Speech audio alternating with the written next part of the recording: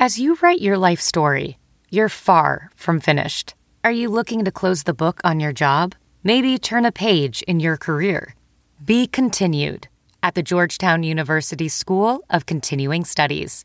Our professional master's degrees and certificates are designed to meet you where you are and take you where you want to go. At Georgetown SCS, the learning never stops, and neither do you. Write your next chapter. Be continued at scs.georgetown.edu/podcast.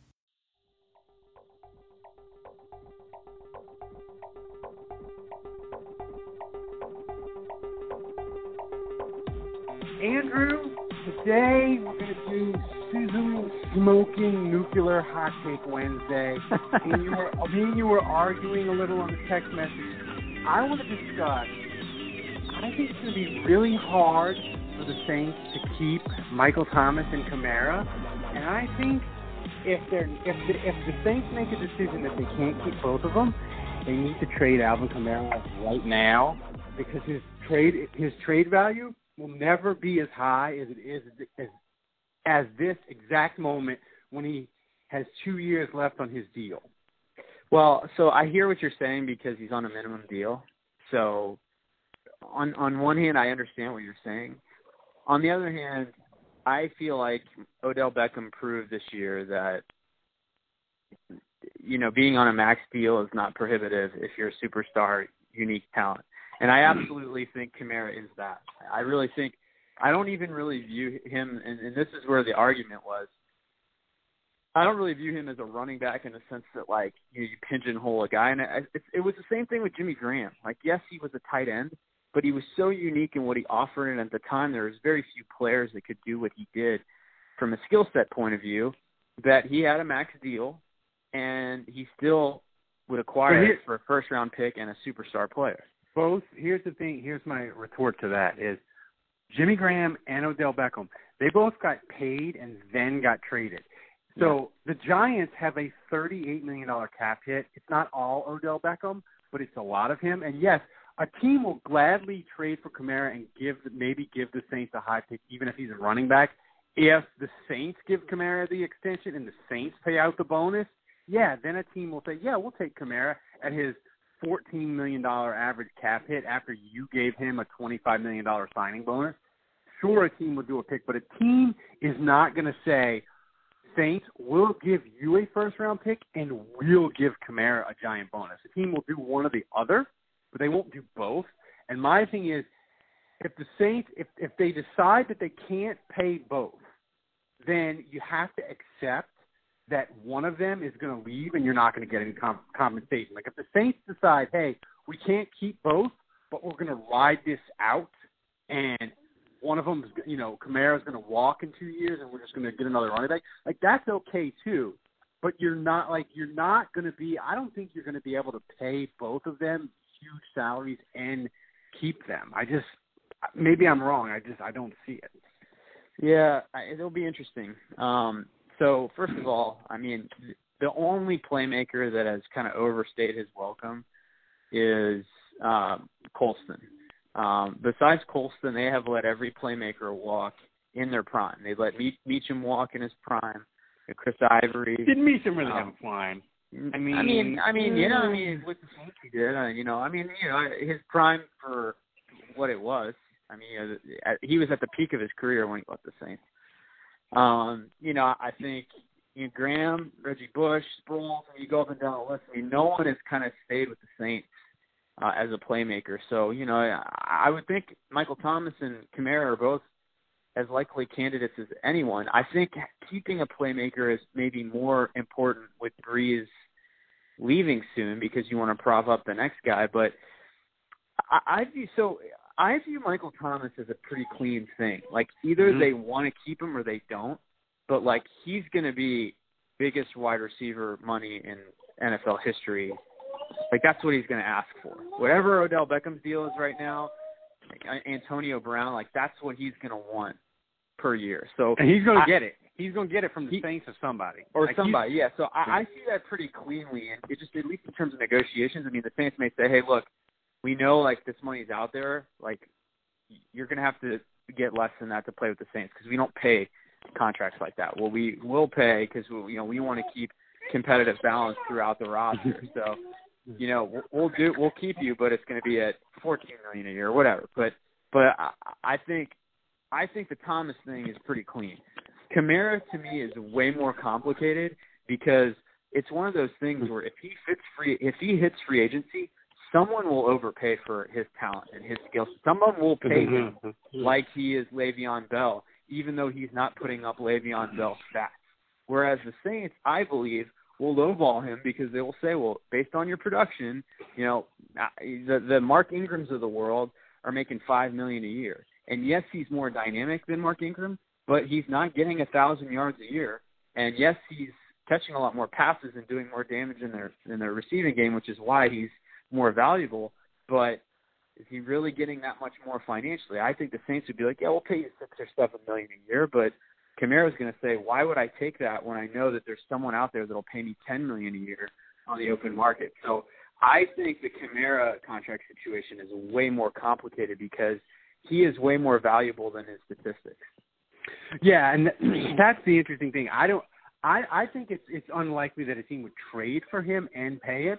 But if he hits the open market, I guarantee you the Rams or Kansas City or New England would be like, hey, Kamara, that's 26. Come on down here. Here's 5 years, $55 million.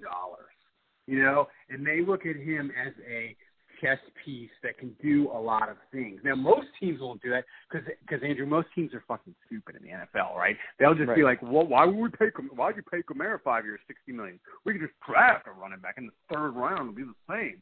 With a smart team like the Rams with McVay or even Belichick, you don't think of him as an offensive guy, but he kind of is. Like a smart team will pay him, but they won't pay him and give the Saints a pick. His contract negotiation is going to be very, very, very difficult. And the thing is with Kamara, he's a really smart, he's kind of a different guy. I could see him being like, you know what, I really want my money. And players to a certain extent always want their money. Colston was a different kind of guy for the Saints, and that's why he stayed around. But most NFL players realize that second contract, that's it. That's going to be the majority of your earning power, and really the majority of your earning power is really only the first 2 years of that deal, because after that, a team will cut you or demand you take a reduction if you're not producing at an elite level, right? So it gets dicey, and I just Andrew, I just can't see them paying Michael Thomas 19, paying Kamara 14, and Bridgewater like 20. I just don't know how the math on that works. Plus, you got Cam Jordan and I just don't know how the math works. So that's why I'm saying, like, if the Saints, if they're going to make that call, they have to do it. Right now would be ideal, but really it has to be either right now or next year. Like, you can't, like, do you think they would deal him early, or do you think they would just be like, look, we're going to ride this out because he's so good. Whatever we can get whatever we could get in a trade for him, we don't want to do. We want to ride this out and see if we can get a ring out of it. Well, I think right now both players are staying, for this year, because this could be Breeze's last year, and so they're trying to make a run at this, and so that's why I think they're going to roll with those two guys for now. But I think as early as next offseason, you could see either player traded. I still think Michael Thomas, like, I could just see him being like, I think he's all about the money, 100%.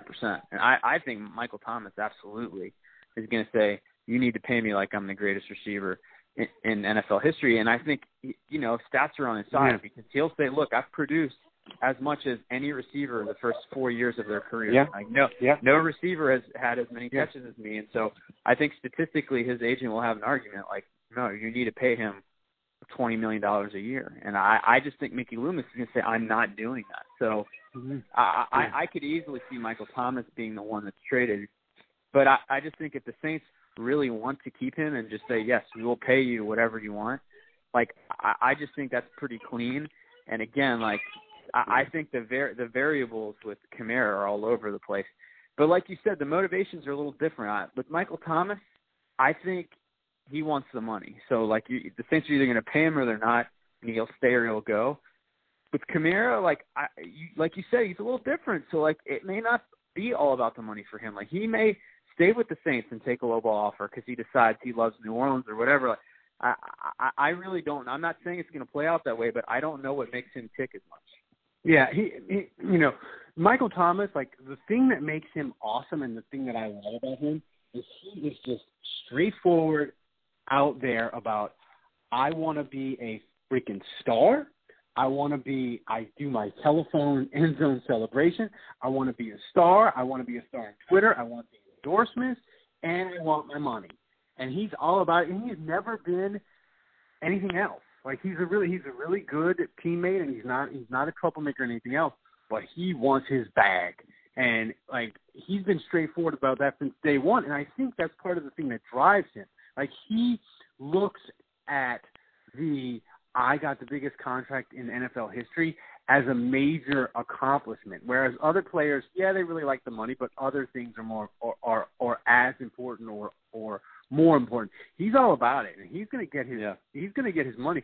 And the thing is, it becomes really tricky for the Saints, to me, if it doesn't get done in the summer before this year, because Michael Thomas, I don't think is going to be about the franchise tag life. So I could see him holding out. I mean, I think it starts to get really interesting with the Saints. And look, these are nice problems to have, Andrew. This is what happens when you draft fantastically for 2-3 years. All these players got to get paid. So it's a good problem to have. I just think the decisions that the Saints have to make are coming fast and furious. And to me, I would either trade Kamara or Michael Thomas right now, or ride it out and see if you can get a ring. And if one of them walks, I'm okay with it.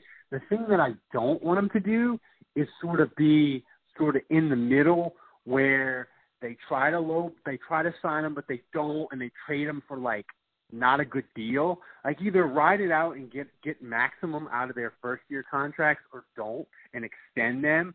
But don't trade them for, like, trade Michael Thomas going into his fourth year for a third and a fifth like Antonio Brown, and trade Kamara for, to switch places in the second. Like, don't do that. Either keep them and extend them, or ride it out and try to win a trophy and say, we didn't win a trophy and they left because we didn't want to pay them. But don't half-ass it. Like, pick your path and go.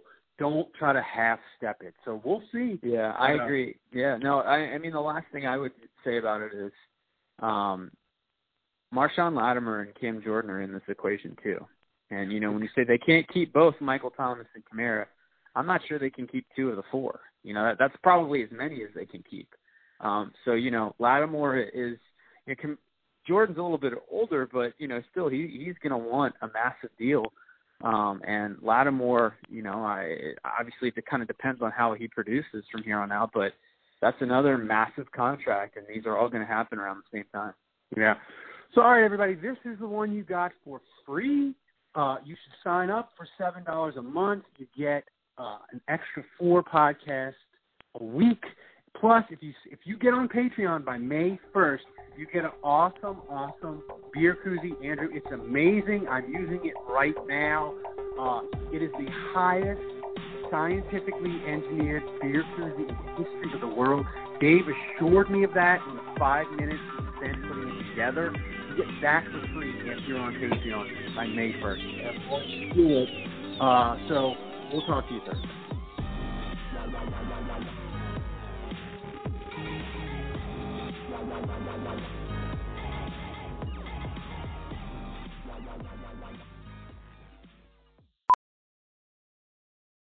Professional welder Shayna Ford used VR training developed by ForgeFX to hone her skills as a welder. The more time that you spend practicing it, that's what separates a good welder from a great welder. VR training can help students like Shayna repeatedly practice specific skills. Virtual reality definitely helps because the more muscle memory that you have, the smoother your weld is.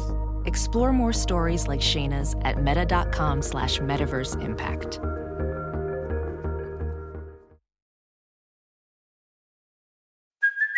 Hey, it's Kaylee Cuoco for Priceline. Ready to go to your happy place for a happy price? Well, why didn't you say so? Just download the Priceline app right now and save up to 60% on hotels. So whether it's Cousin Kevin's Kazoo Concert in Kansas City, go Kevin, or Becky's Bachelorette Bash in Bermuda, you never have to miss a trip ever again. So download the Priceline app today. Your savings are waiting. Go to your happy place for a happy price. Go to your happy price, Priceline.